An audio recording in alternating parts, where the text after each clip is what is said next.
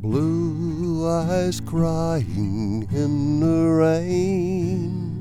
Hello, everybody out there in farm country.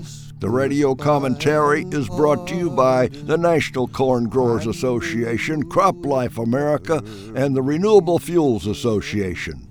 They are friends, supporters, and allies of a healthy farm economy in prosperous rural America. And now for today's commentary.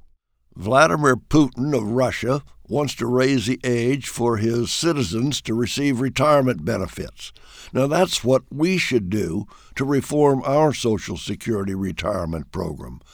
Russian citizens have been protesting. Nearly 300 people have been arrested, and they marched towards Red Square in the Kremlin.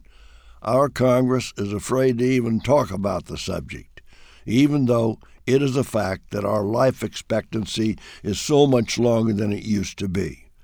President Putin wants to raise the age to qualify for benefits for men from 60 years to 65 years. The opposition is so strong that he may be forced to back off of that idea.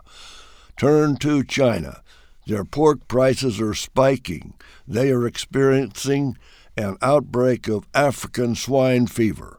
China has 700 million pigs, half of the world's population of pigs.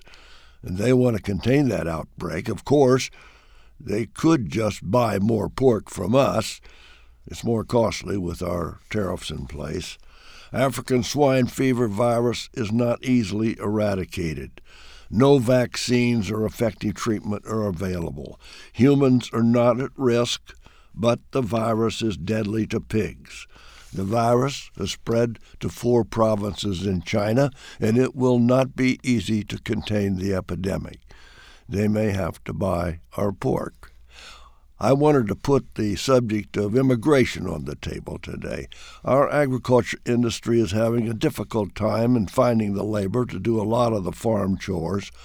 House Judiciary Chairman Bob Goodlatte has legislation to overhaul the H-2A guest worker program.